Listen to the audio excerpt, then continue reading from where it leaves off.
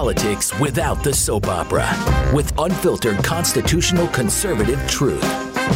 The Conservative Review with Daniel Horowitz. And welcome back, fellow American patriots and Minutemen standing at the ready to fight anew a new revolution for our life, liberty, property, civilization, bodily autonomy, and everything that matters.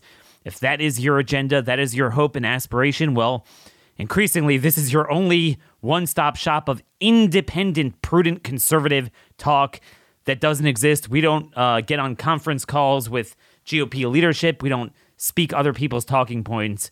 In fact, we have such unique talking points, you cannot plagiarize them. Daniel Horowitz back here today, and it is January 6th, 2-year anniversary of a day that has become a punchline and a slogan that is not a slogan for what they think it is. It's just the opposite.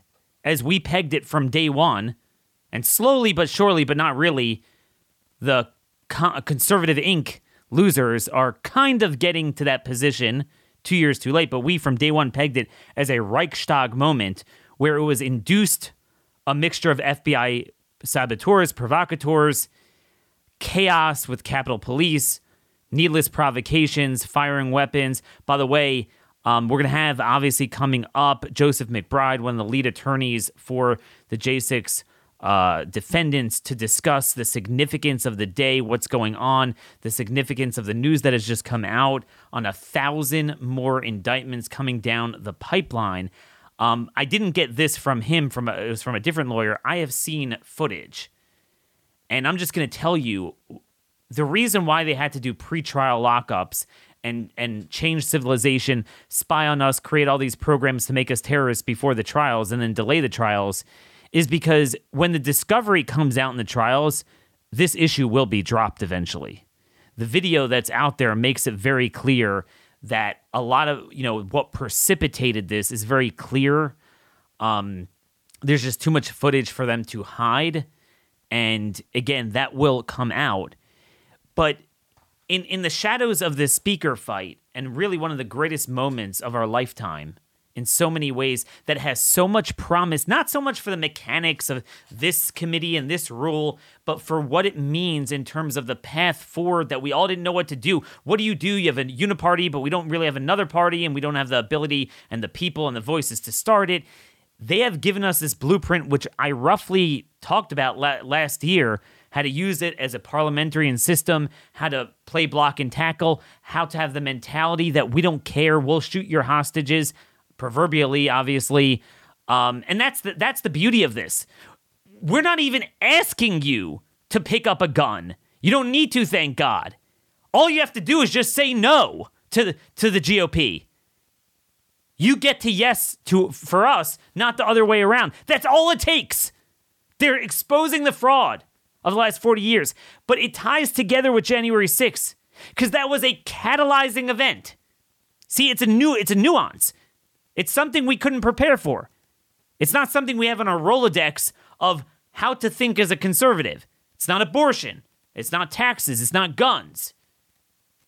Okay? It's something unique.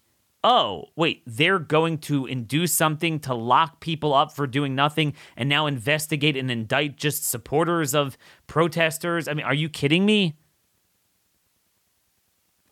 And 95% of elected Republicans bought it hook, line, and sinker. And we can't go on like this. You can't live in a country where they're rounding up political opponents. This is kind of a big deal. So we're going to have Joseph McBride on to discuss January 6th and the anniversary coming up.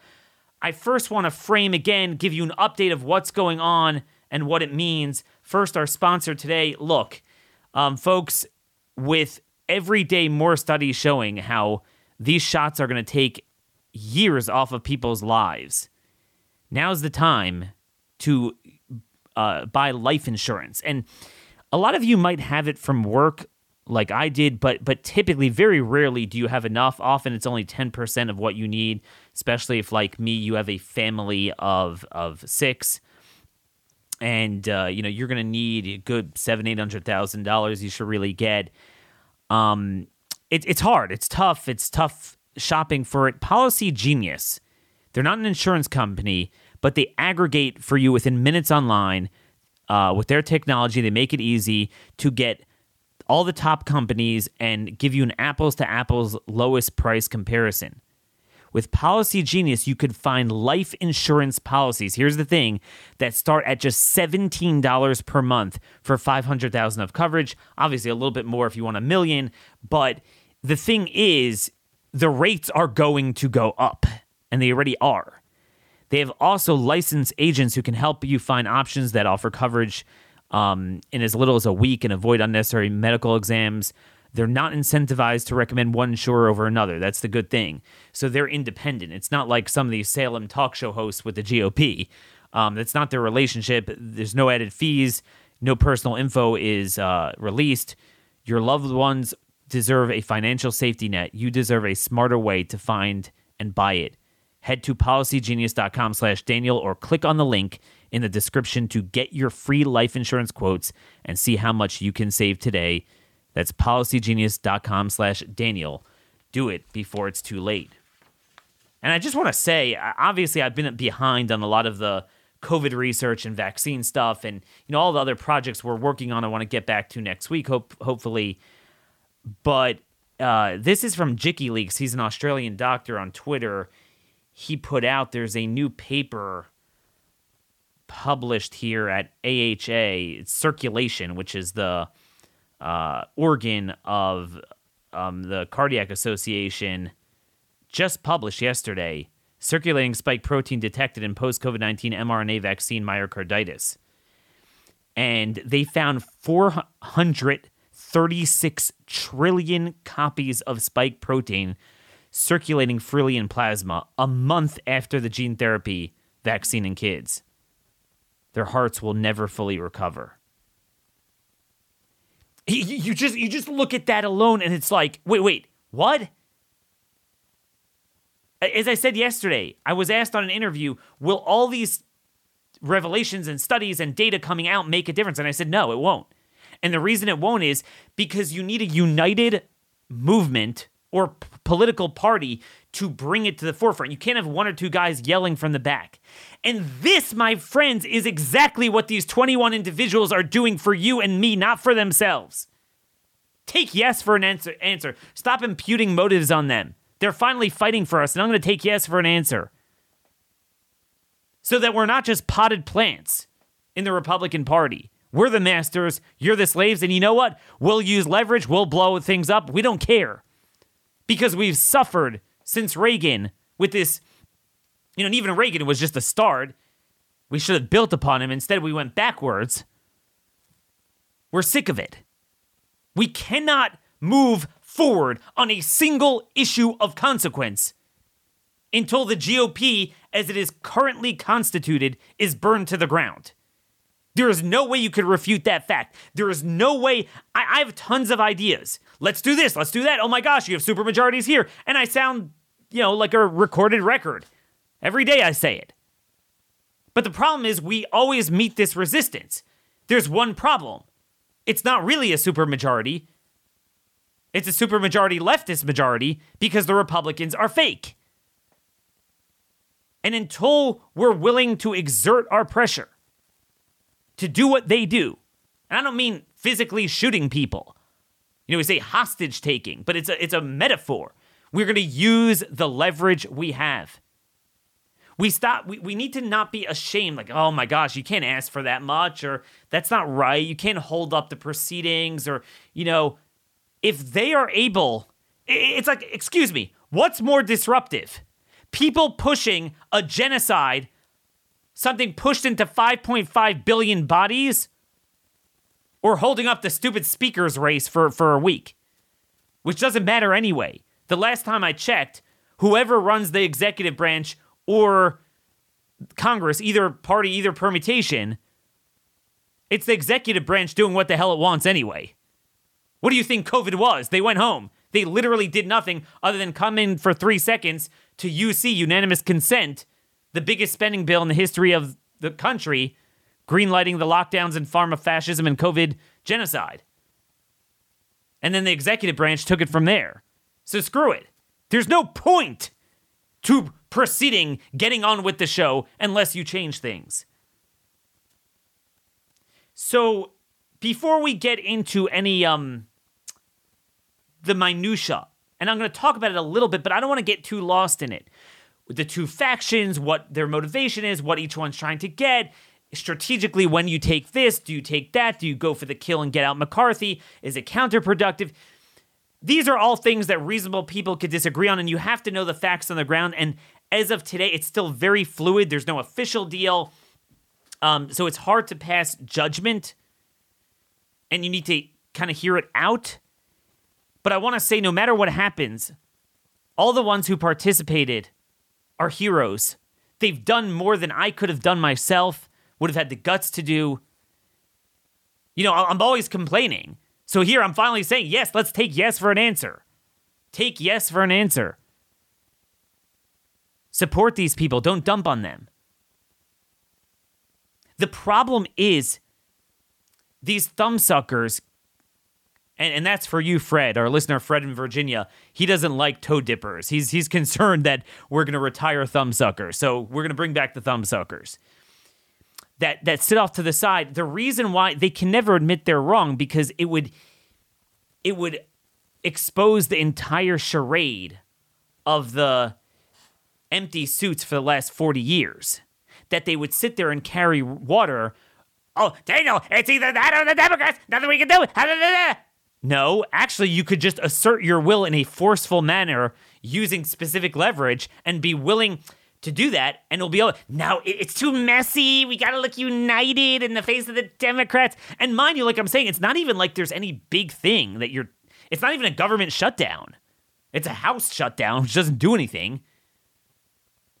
It literally does nothing. And again, it's not.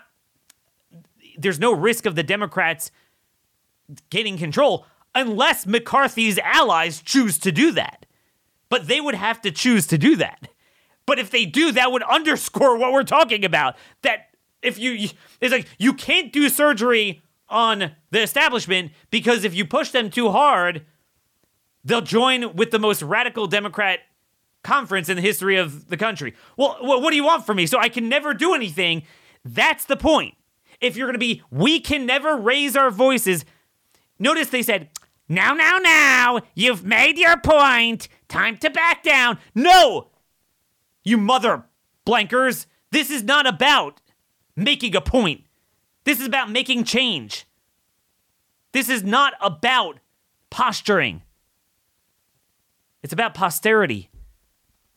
It's about how are we going to ensure that we have freedom of speech, freedom of bodily autonomy, sovereignty, basic things we never thought we'd have to fight for. Otherwise, just cut out the middleman and just elect Klaus Schwab as speaker, because that's what you get anyway. That's what you get. Now, let me give you a great example of this for our next sponsor, our new sponsor, Jase Medical, and their Jase case, their packet of 5 different courses of antibiotics that you could get a prescription online for and get it preemptively. My wife just had this problem. She just burst in. You know, I've not been a good husband this week. I've literally been writing, researching, and on the phone like from 6 a.m. to midnight. So she bursts in. It's like, we need medication for our oldest son. They don't have it. Basic medications, they're out. They're out. And there's many factors. A lot of it's a controlled demolition. But a lot of it is from the COVID regime. So one factor is, why is amoxicillin scarce now?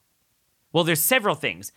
The lockdowns made a generation of kids at a critical age off their immunological cycle, so now they have a weakened immune system. The shots have weakened immune systems. And then, because the FDA went all in the Pfizer genocide, promoting the COVID biomedical products, they shut down their basic operations.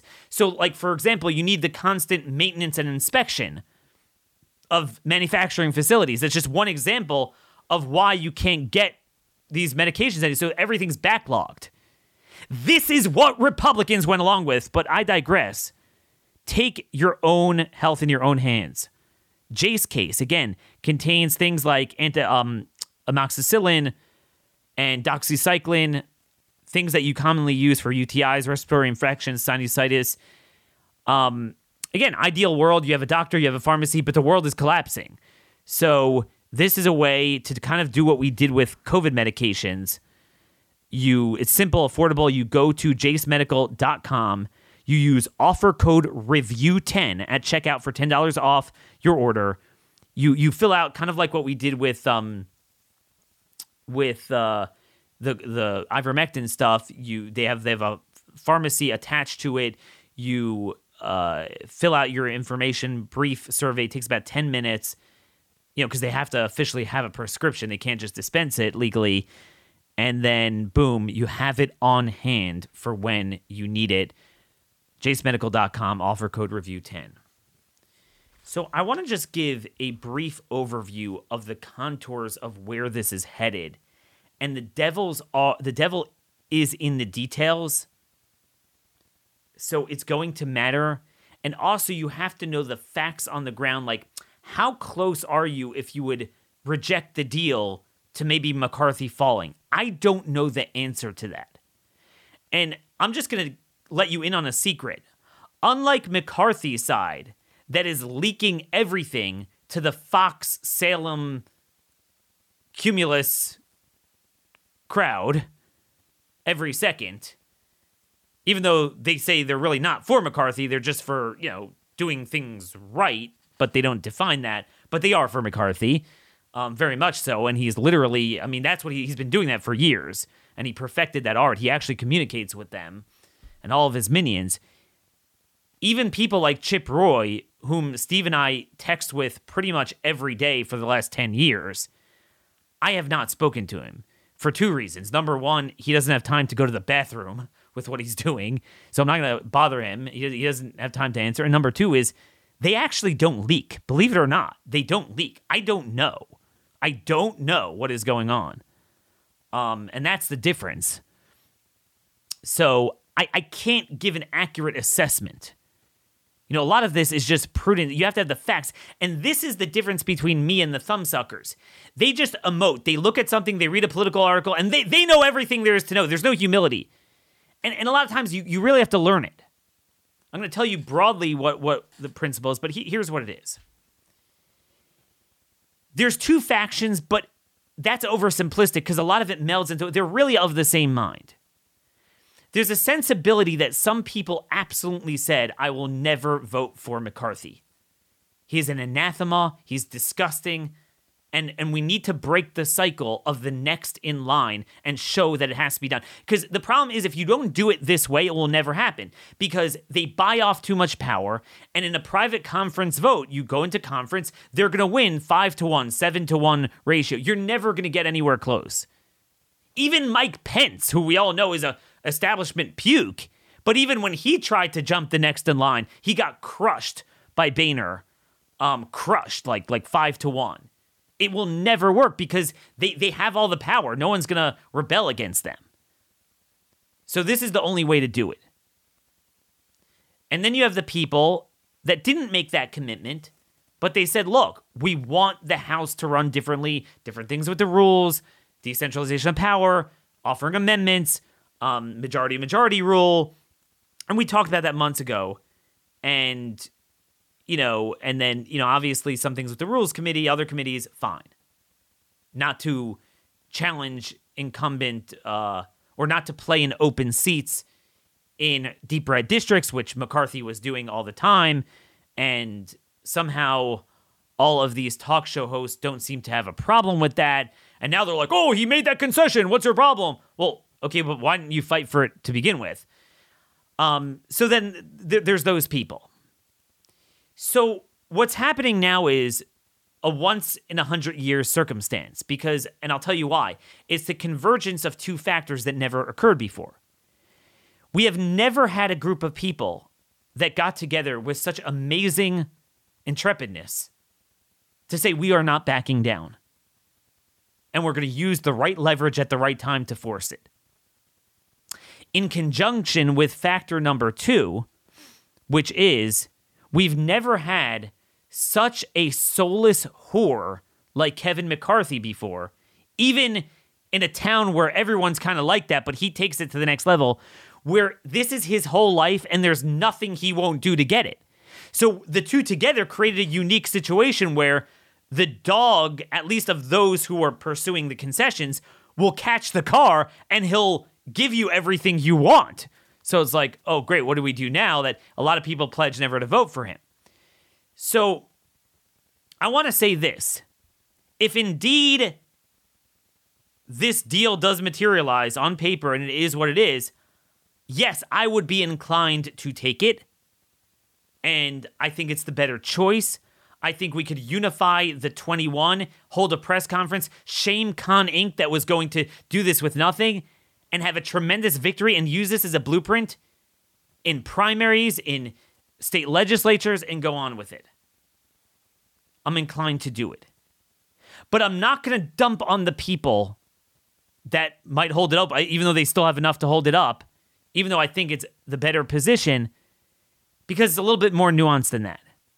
You have to understand that to their enduring credit, like Andy Biggs,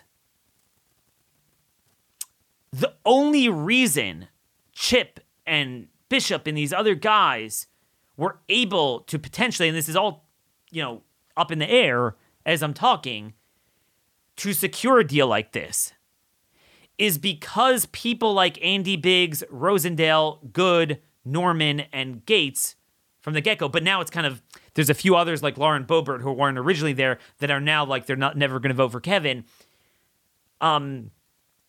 They took it to the next level and said, we will never, ever vote for him. The problem is you can only enable the concessions on the backs of what they did. You have to appreciate that. The problem we always have, it is so hard to do this. It has never succeeded before. And the reason I said is because, let's say in the past we needed 13, 15 people to do it against Boehner. We theoretically had the numbers, but practically we didn't. Why? Because everyone's scared that each one's going to cave. So each one wasn't sure and it fell apart. They right away said he can only lose 4. We are 5. We will never vote for him. They deserve enduring credit, and I can't dump on them for sticking to their pledge. It's a very complicated situation, and I think they all deserve credit. I wish they would kind of, and I'm not saying this now, I'm saying hypothetically, if what is being reported is there. As of now, there is no deal. And I'm going to get into why there isn't, and to defend some of those other 5 to 8 holding out, I'm going to defend that in a minute. It's not so simple. Oh, he gave you everything you wanted on paper. It's not so simple. But if that's true, I'm inclined to take it. And let me first, I'm going to give you point, counterpoint. It's all, I'm thinking out loud, and I think they're all doing this in good faith. And I want to just say, I've been here before with a lot of different friends, both people fighting this outside, people, elected members, that sometimes when you are dealing with such a subversive, not just a party, but conservative movement, and not just the establishment, but the fake conservative members in there too, there's so many 5-dimensional game theories that you have to work out.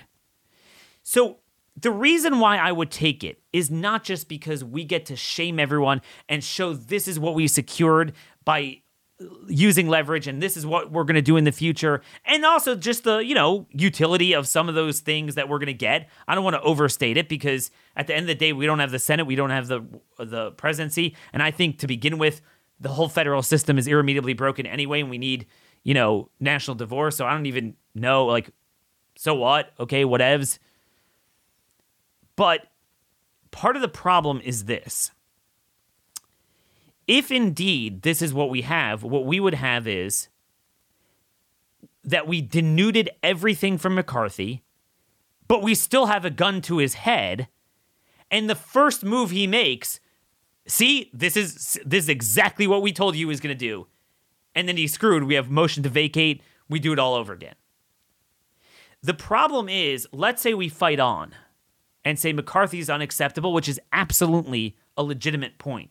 He was unacceptable even to the broad conference years ago. Always viewed as such. The problem is, so like this, I'm going to make an argument for taking the deal that only I could make the argument, only Chip Roy could make the argument, only Thomas Massie. And again, Chip is not making the argument as of this hour, 11:12 a.m. Eastern Time. He is saying there is no deal at this point. So I don't want to put words in anyone's mouth. It's very fluid. But if, hypothetically, the contours of what is reported to be materializing, these SOBs, I want to just say, that are out there, you see, take the deal. What, these idiots still holding up? Yeah, we could make that argument, but no thanks to you. You are fighting even the Chip Roy guys who are trying to secure this agreement. No thanks to you. If not for the conviction of their courage to be stared down, because of you guys, they would have, historically backed down and we wouldn't have gotten this. Because you guys don't give a darn. All you want to do is make a point, but not make a difference. Because you suck. Every one of you. And you know who the hell you are. And this is not just about McCarthy. It's about 100 things over the last 20 years. It's a modus operandi from these people. I'm not making an argument, it's the best we can get. No, I'm making a more nuanced argument. See, the argument I'm going to give you doesn't apply to these guys. Because the type of speakers that could emerge, they would think they're awesome and better than McCarthy. They actually should be fighting for that. You see, let's say, I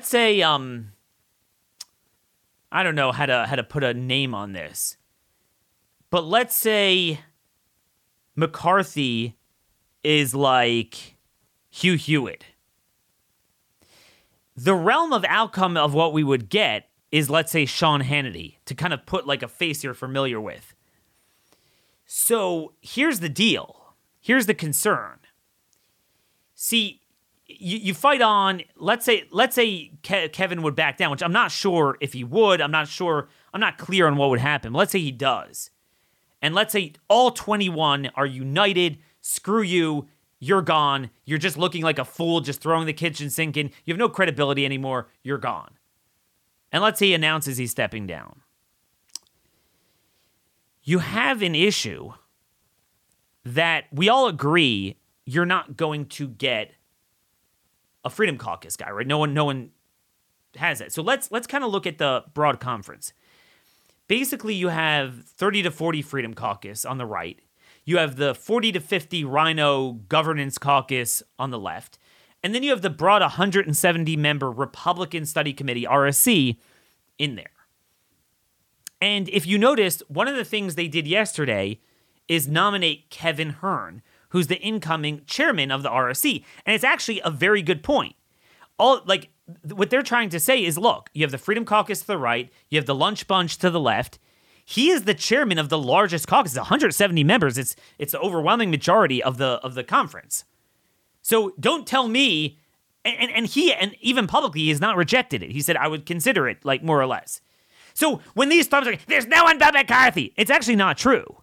From their end, Kevin Hern is better, more conservative, and done. And that should be unifying.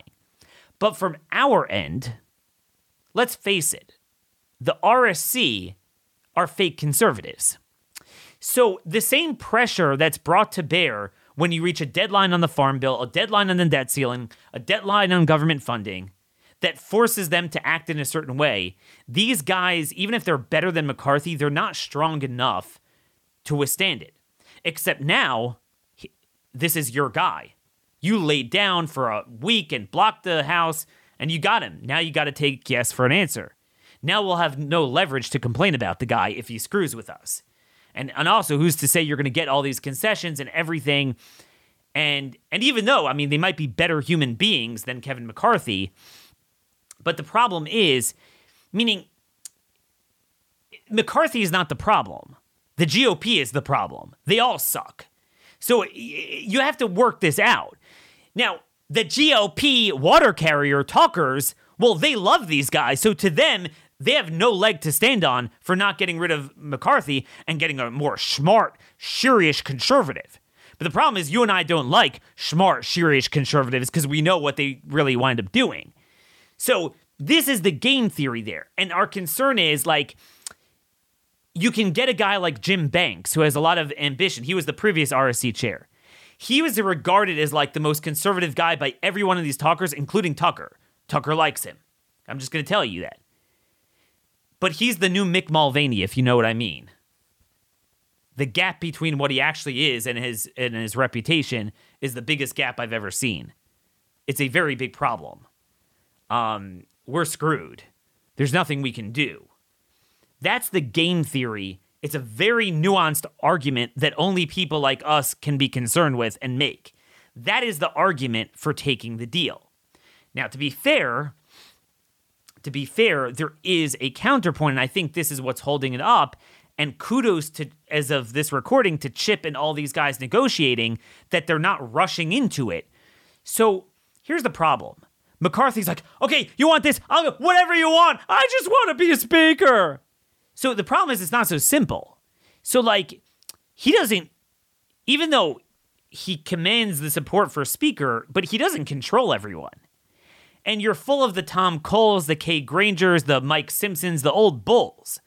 Now, if you think about it, a lot of pukes that have been whoring for these positions their entire life, it's not so simple that they're going to step aside and allow Chip and the gang to step in there. So it's not so that has to be ironed out. Like, he could say, all right, I'll give it to you. Okay, then we vote for him as speaker. And these guys are like, screw it, we're not doing that. You know, and you wind up with nothing. So that's kind of what's being negotiated now. So But if we could ensure that it is enduring, I am inclined to say that is the smarter play, not necessarily for the reasons you might hear from others. But you do have to understand these other guys are the ones who built it. And then also, I just want to say they do meld into one. Like, a lot of people are like, oh, you're changing the goalposts. You started out with the rules, but now it's just because you don't like McCarthy. Yeah, we don't like McCarthy. What, we're so bad? What, you like him? Meaning, it's part of this mentality of, like, you have to treat the GOP nicely. No, we don't. Like, let me give you an example. Let's say the Senate worked like the House, where the Senate Majority Leader was like the Speaker, and it's not just elected by the conference vote, but by the whole body, and you need 51 votes. And let's say the Republicans had 51 and they were in the majority, and we want to get rid of McConnell, and he needs 51 votes. Well, as you know, we only have 10 votes against him. We have no way of knocking him out because the conference is a reflection of him. They're pukes. But 10 could deny him, and all the Democrats would vote for Schumer, and the 10 would deny him. Now, McConnell, everyone agrees now, 10 years too late, yeah, he's bad. Okay, fine. So you agree we need to go after. So let's say the goal is concessions. But let's say as time goes on, we gain so much traction and we hold the rebellion so long, we feel we can go for the kill and get him out. Oh, you're going back on your word. What do you mean? Like we have to fight honorably for liberty? No. I'm not saying we're going to kill people, we're going to steal.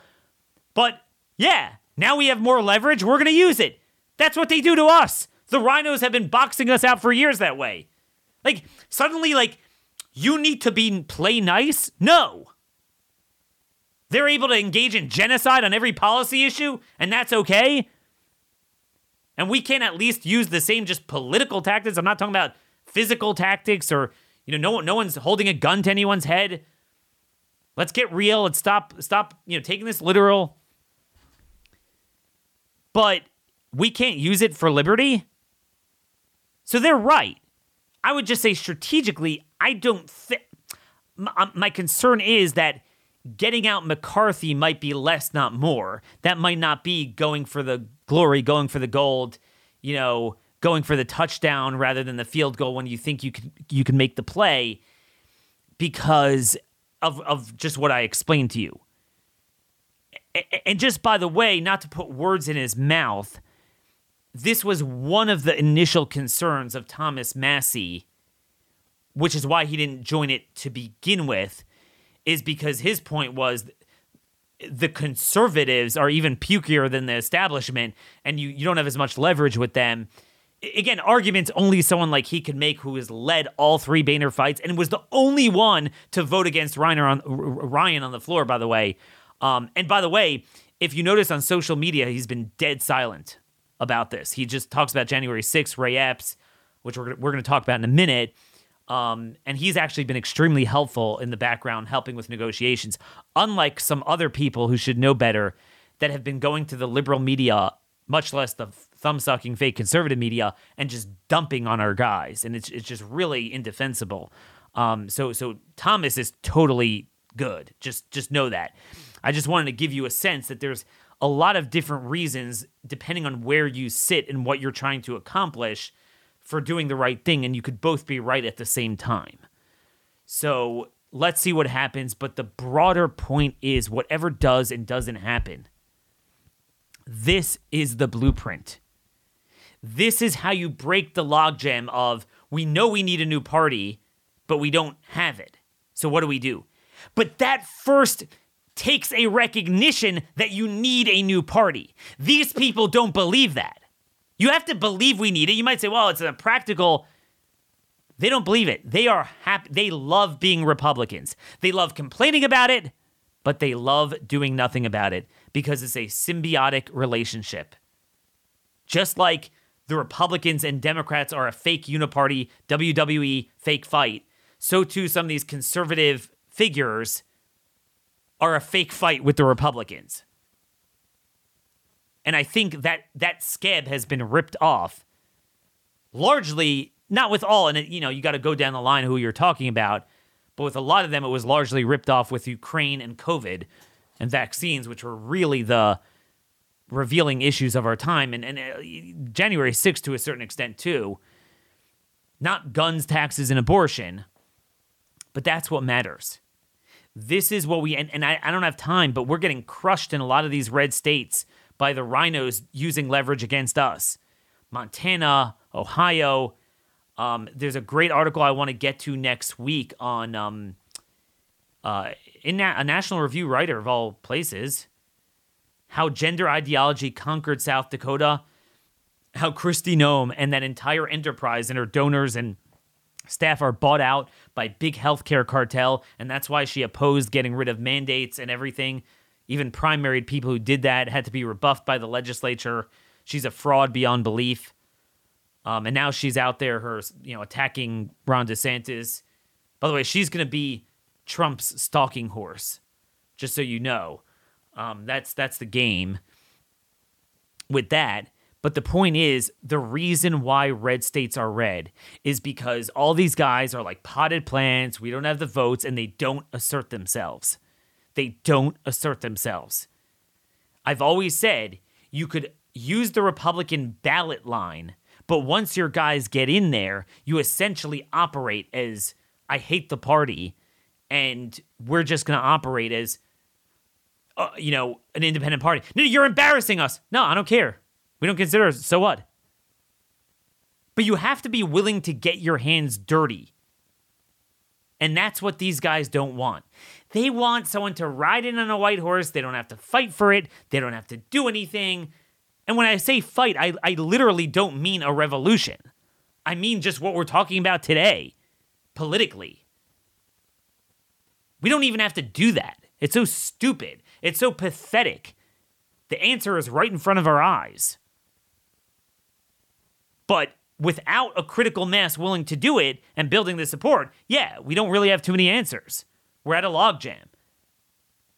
That, before you get into the minutia of the rules, do you accept it? Not. Some do, some don't. Then it holds it up, and maybe they ruin the deal. Again, that's going to be a judgment call. They're all patriots in my mind. We'll see what happens. But the blueprint has been set. But the remaining time, I do want to get back to commemorating January 6th, otherwise should be known as Ray Epps Day. So, folks, I mentioned earlier and yesterday that there was a huge revelation that one of the major judges in the federal district in D.C. that's been involved overseeing, presiding over all these cases from January 6th came out, said he's retiring, and said, look, there's another 1,000 potential indictments coming down the pipeline from DOJ. I just don't want to deal with this for another 4 to 5 years. And I cannot find anyone who's written about this. Maybe someone did. I have an article out just now this morning on this and just kind of framing the importance of this. But folks, this is the backdrop of the speaker's fight and why we cannot afford to play this game of make a point as conservatives, but then back down and not force change. You cannot imagine what that means. And in order to illustrate what that means, another 1,000 people roped into this, we have with us one of our new best friends, Joseph McBride, one of the lead attorneys for some of the key January 6th defendants, who's been fighting indefatigably for human rights, civil rights, legal norms that have been distorted and thrown out, shockingly, almost with pre-Enlightenment values. And he needs a lot of help with his work. Joseph, thanks so much for joining us. I know you're very busy this week. Thank you, Daniel, for having me today. I appreciate you and all your hard work. Today is the anniversary, obviously, of January 6th, which is also a high holy day on the Catholic Church as we celebrate the Epiphany of our Lord. And so to all of your listeners who share the faith, happy Epiphany. And to all of the fellow believers out there, please continue to pray for us, to the God of Abraham, Isaac, and Jacob, because we need his help now more than ever. Amen. So let's get started here. Could you elaborate a little bit? Obviously, you are a lawyer here. This is a live case. We got to be careful. But talk about Judge Thomas Hogan's revelation and its significance. Judge Thomas Hogan is currently still the most senior judge on the bench in the D.C. District Court. He was appointed by Reagan, I think, 1982. He's held different offices: Chief Justice of the District Court, Chief Judge at the FISA Court, and so on and so forth. Amongst time, this guy's been around forever. He's got a storied career.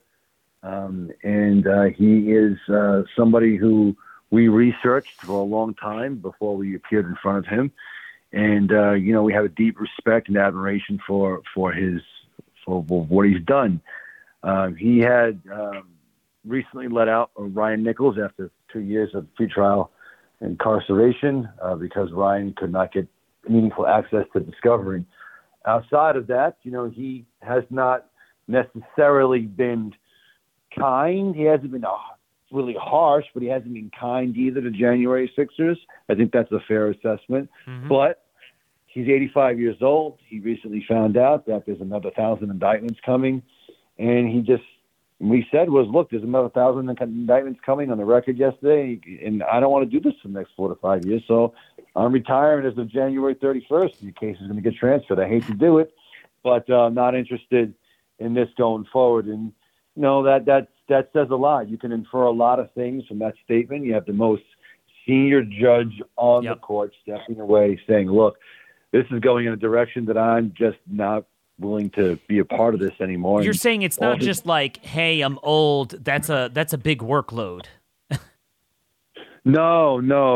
This guy, he's a brilliant judge, and he's been around for a long time. And if this had to do with workload, like per se, or him just being too tired, he would have owned it. But I just think that, the D.C. Circuit and the D.C. District Court is known for having all these really beautiful constitutional cases that are critical to democracy coming through.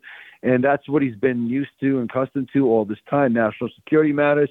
And January 6th is going to be on replay for the next 7 years? He's like, I'm not doing that. It's ridiculous. I'm out of here.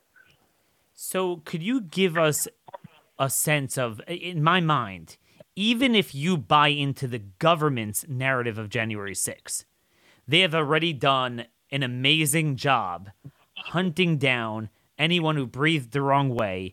They have roped in, such a liberal definition of a criminal, and we've already seen that with what we've seen. It's so appalling. What does it mean that you're going to rope in another 1,000 to this? What type of people? It is exactly what we said it is. They are going after political dissidents, and they're going and they're also letting everybody else know that if you show up as a character witness, if you show up as a fact witness, if you show up as an expert witness in any of these other January 6th cases, we will arrest you too. If you have any association, any positive thing to say about January 6th, or any negative thing to say about President Biden, to the point where you're willing to come into court and go on the record about it, we will go after you. We will go after your family. We will silence you. We will disenfranchise you. We will put your loved ones in jail. We will remove your family's ability to function in the marketplace, and we will render you destitute and useless because that's what we can do, because we have all the power. And shut up because you can't do anything about it. Okay, well, that's not your everyday tax spending abortion gun debate. This is, again, reverting back to pre-Enlightenment governance. This is a pretty big deal. It's imminent. It's upon us. So you're saying, to be clear, this is not a matter of, we've done a good job, but we still miss some of the people that were doing the appalling act of being in the Capitol and moving around Pelosi's lectern. No, listen, we were warning about this last year, and we were saying they are hunting people down. Oh, you're being extremist. You're saying this, you're saying that. That was year one. Year two, they're hunting more people down. They're not stopping. Now they're going from the inside of the Capitol to the outside of the Capitol. They're not stopping. Okay, you're an extremist, Joe. Maybe you're a little bit too much too out there on this, Daniel, whatever it is. Now we're talking about 4 to 5 more years of this stuff. They're going after everybody. The gloves have long been off. The search is on. People are going to continue to be rounded up. And if American citizens do not wake up, maybe when they get thrown into a cell for having the wrong ideas one day, maybe it'll hit them then. So to be clear, this is what they're doing with the new almost $1 billion that was thrown at the FBI by Mitch McConnell and in my view, facilitated by Kevin McCarthy, because he joined with it when it mattered in September and only, flipped after he knew he was in trouble. And that's why McConnell didn't respect him, because he knew it wasn't sincere about it, and that's why he went through with it. This is what they're doing. They now have more money. They're juiced up, and this is where they're at. So here's the thing. Until now, they've never gotten a fair trial. It's been all judicial proceedings on motions, pretrial motions, all the different, motions about pretrial, and it's been literally one-sided.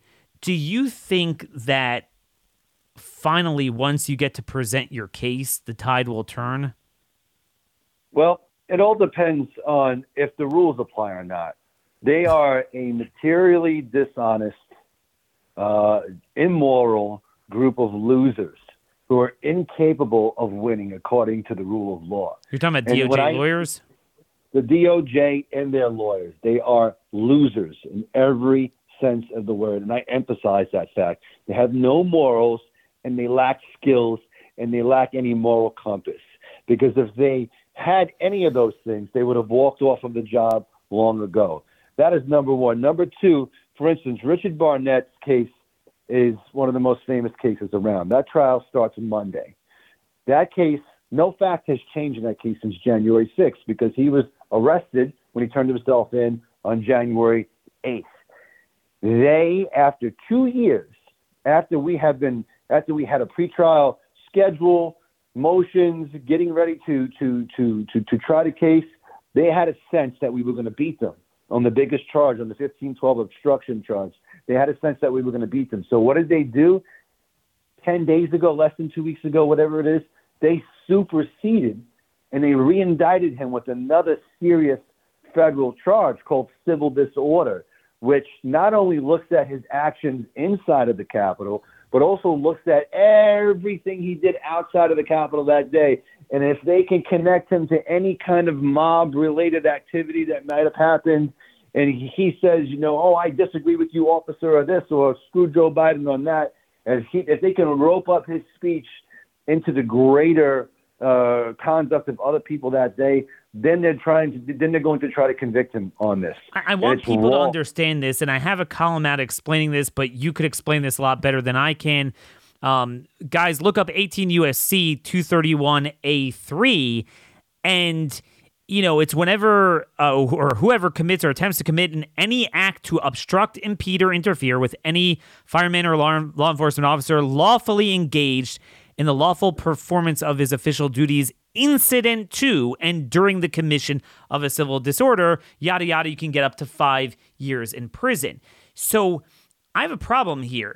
Before January 6th, this statute seems unconstitutionally vague in the sense that if you read it literally, it sounds like, okay, let's say you have potentially a riot, a disturbance going on, and you have anyone, whether they're a part of the protest, they believe in it, don't believe it, incidentally there, and they go up to a cop and say, hey, show me directions. Or if they just go up to the cop, hey guys, stop being unnecessarily rough or something like that. Can't they be impeding a law enforcement officer while he is engaged in official duties incident to a civil disturbance? The technical answer is yes, but the courts, lawyers have challenged this law all over the place. So the courts have admittedly said, hey, look, there are problems with this law. And because of that, amongst the things that you need to do, you need to have been violence. There needs to be some type of violent act involved. And absent a violent act, this law should not apply. So the question is, was Richard Barnett violent? That is the unequivocal no. Wait, are they saying the putting the shoes? So for the audience that doesn't remember, because there's a bunch of different names that you might mix them up, Richard Barnett is the guy with his shoes up on Pelosi's desk. So my understanding is that's not what they're charging him for. Well, when it comes to this charge, right, there was a period of time where when he was told, hey, you can't be in this office, he says, okay, I'll leave. And then he went into the rotunda, and the Capitol Police and Metropolitan Police, they pulled people in the rotunda, and they created this circular.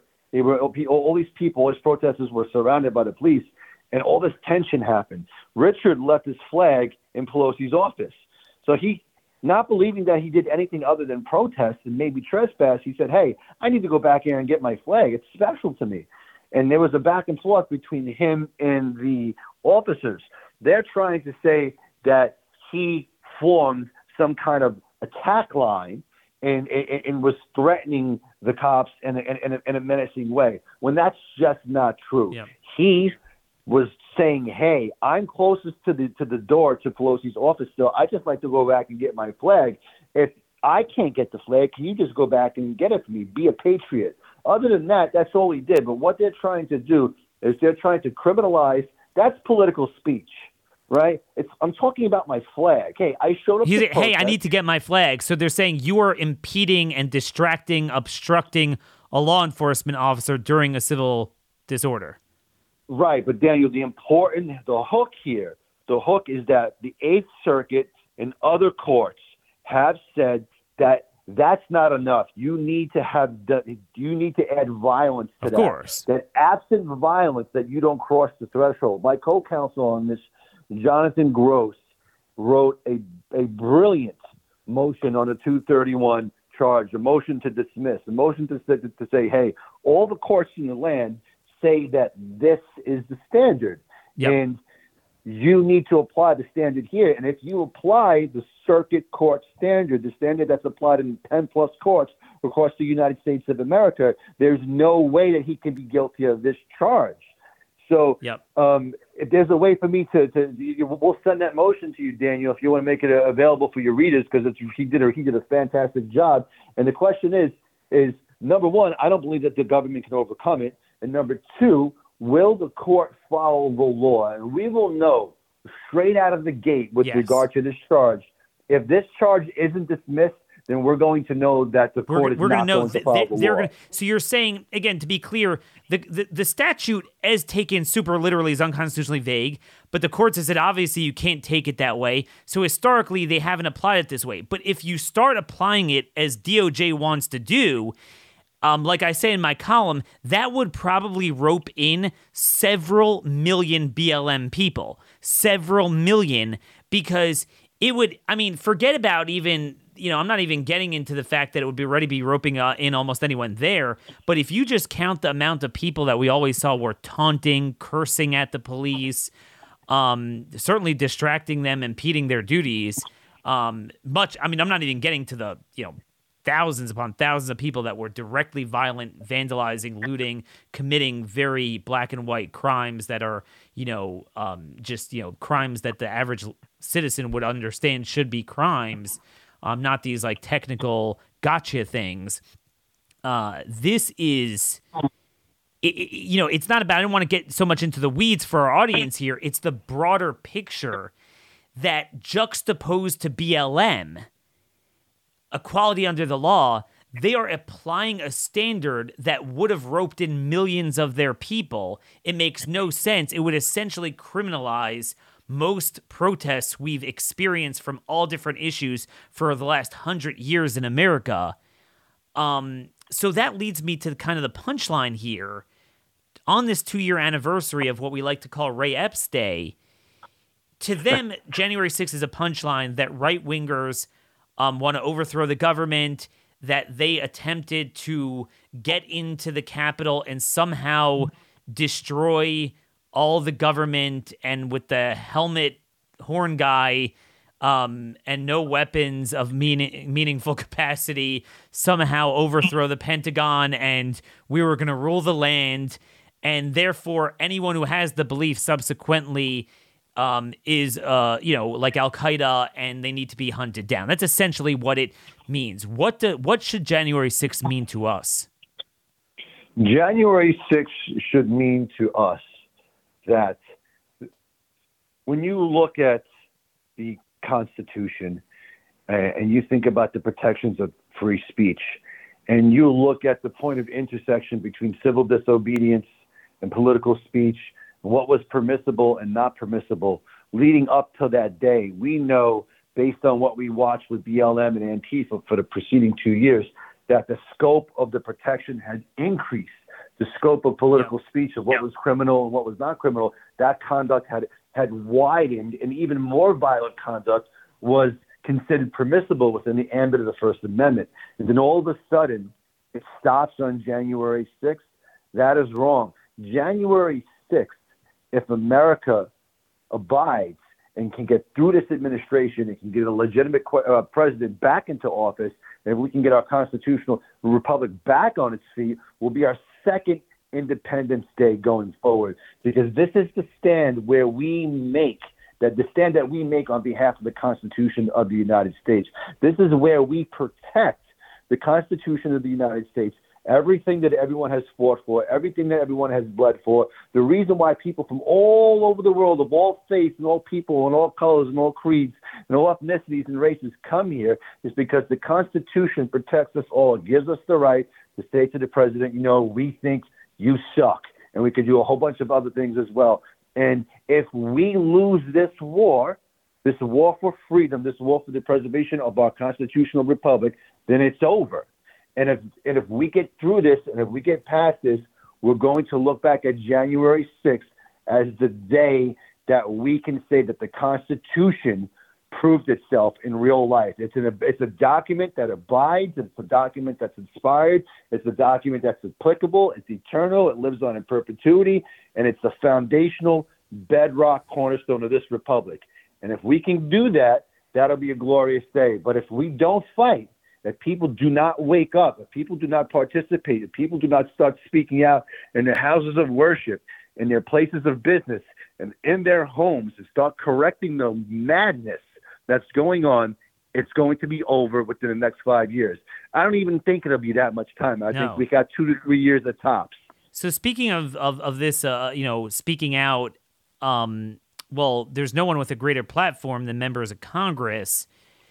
Republicans, there's a lot of talk. Kevin McCarthy's been very prolific about this, that we need to investigate a politicized FBI and DOJ. And that's kind of a universal talking point. But do you have much confidence that you're hearing specifically that they're going to address the J6 defendants? So I have worked with multiple members of Congress over time regarding the plight of January 6th defendants, regarding the atrocious behavior that has taken place in these prisons, and regarding the abject security failures and the very real, legitimate select committee that needs to be formed to actually investigate what happened that day, and not this dog and pony show that we've seen that was ran by Liz Cheney and Adam Kinzinger, right? So amongst the people, there's been a cohort of people who have been from the Freedom Caucus mainly who have been behind us. But even now, as these deliberations continue, I fear and I hear that some of those people may be dropping off. But I do know that there are certain people who will never give up the pursuit for truth and justice regarding all things January 6th. You have Representative Gosar, you have Matt Gaetz, you have Congressman Clay Higgins, you have new blood in there like Congressman Corey Mills out of Florida, somebody who wants to see and learn and know about the truth. And then you have other people you have Byron Donaldson, another one. But then you have other people who were once really gung-ho about this, who don't seem to be so gung-ho about it anymore. And I'm not going to call those people out by name, but I'm wondering what the heck is going on, and I certainly hope that they haven't betrayed us, because if they betrayed us, if they betrayed January 6th, then they betrayed this country. Because the reason why I ask you is this reverberates across all issues, that Republicans are very good at, like, what do you mean? I gave it to you. We're doing the FBI thing. We're doing the border thing. And they'll broadly indulge our talking points, but the meat and potatoes, the it of it, they won't touch. Just like vaccine injury will not cross their lips, much less agenda. So it's the same thing here. Broadly, the FBI is kind of politicized. Well, no, that's not really a good characterization of what is going on. It's almost like a Fourth Reich suspension of basic human rights. And, that's got to be dealt with. And you can't dance around the January 6th issue anymore with everything we know. January 6th is the issue. It is the issue, because meaning it's the same way COVID was the Great Reset and bodily autonomy rights and everything. January 6th was used as a catalyst to criminalize our political beliefs, and you can't buy into that narrative anymore. And, McCarthy was very adamant, got into it, never gave a mea culpa, and has never shown a willingness that you actually really get it, and that's the concern there. And this just underscores the first part of the show, why we're doing what we do, why we need to make this surgery, because a GOP House, as it was currently constituted, was absolutely not going to deal with this. I know you can't speak to specific issues. You got to go in a couple minutes. Closing 2 minutes. You can't speak to a specific case, but do you believe we're going to be shocked by certain revelations of what did and didn't happen to precipitate the violence on that day? Look, if the truth comes out, absolutely. Look, there's a reason why the United States government had the Kennedy assassination file sealed for decades and decades and decades, because they did not want the truth to come out. There's a reason why Pfizer and Moderna are asking to have their records sealed for the next 70, 80, 100 years, because they don't want the truth to come out. The problem with January 6th is that the cameras were rolling and that there were too many people there for the truth not to come out. It's going to come out one way or the other. It's either going to be through the process, or it's going to be around the process when this is all said and done. But when the truth does come out, people will be shocked. People will be shocked to their core. Look, if you said, hey, I think the CIA participated in JFK's assassination a year ago, even after all this time, everything that people knew, people could still call you a conspiracy theorist. But now your conspiracy has been justified. We know unequivocally that the CIA participated in the assassination of the sitting president of the United States. That is not hyperbole. Nope. That happened. And we are saying that about this Congress. Kevin McCarthy is going to be Speaker. People like it or not, I think he's going to get confirmed today. It's January 6th. From what I know, from my insiders that I talk to, it sounds like they made the deals last night, and it sounds like it's going to happen today. If it doesn't happen today, then fine, it doesn't. But I think that it's going to happen. He has a very clear choice to make. Will you, as the Speaker, honor your word to the members of the Freedom Caucus who told you that January 6th, the ability to investigate what happened that day through various committees and the formation of a new select committee, will you give the people the keys to the kingdom and let them do their job, or are you going to obstruct justice? Are you going to obstruct the truth? Are you going to participate in the suppression of facts so you and the swamp can continue to do what the swamp does for the next 10, 15 years? Or are we going to have a change? And I tell you, we will know this within the first 8 months. We will know if a new select committee has been formed by the summer, if the House Judiciary Committee and the Oversight Committee aren't digging into the January 6th issue with full force by March and April, then Congress is no longer with us. But if we begin to see these things up front, if we begin to see these things happening sooner than later, then there's hope.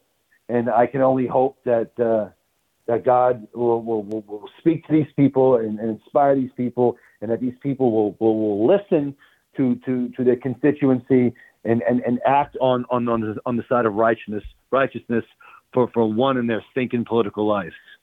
Well, may God be with you with these trials. Again, it's not just about these individual defendants. This is about each and every one of us. It has nothing to do with, we can no longer say, hey, I'm not a rowdy guy, I won't go to the Capitol and kind of make a mess. It has nothing to do with that. And they're making that very clear. Thank you for what you're doing. Keep us posted.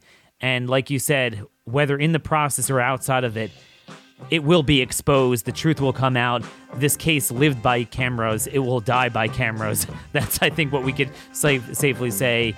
God bless you. Till next time, folks. I am pretty much out of time. Send your comments, questions, concerns to Daniel Horowitz at startmail.com. Have a terrific weekend, and God bless you all.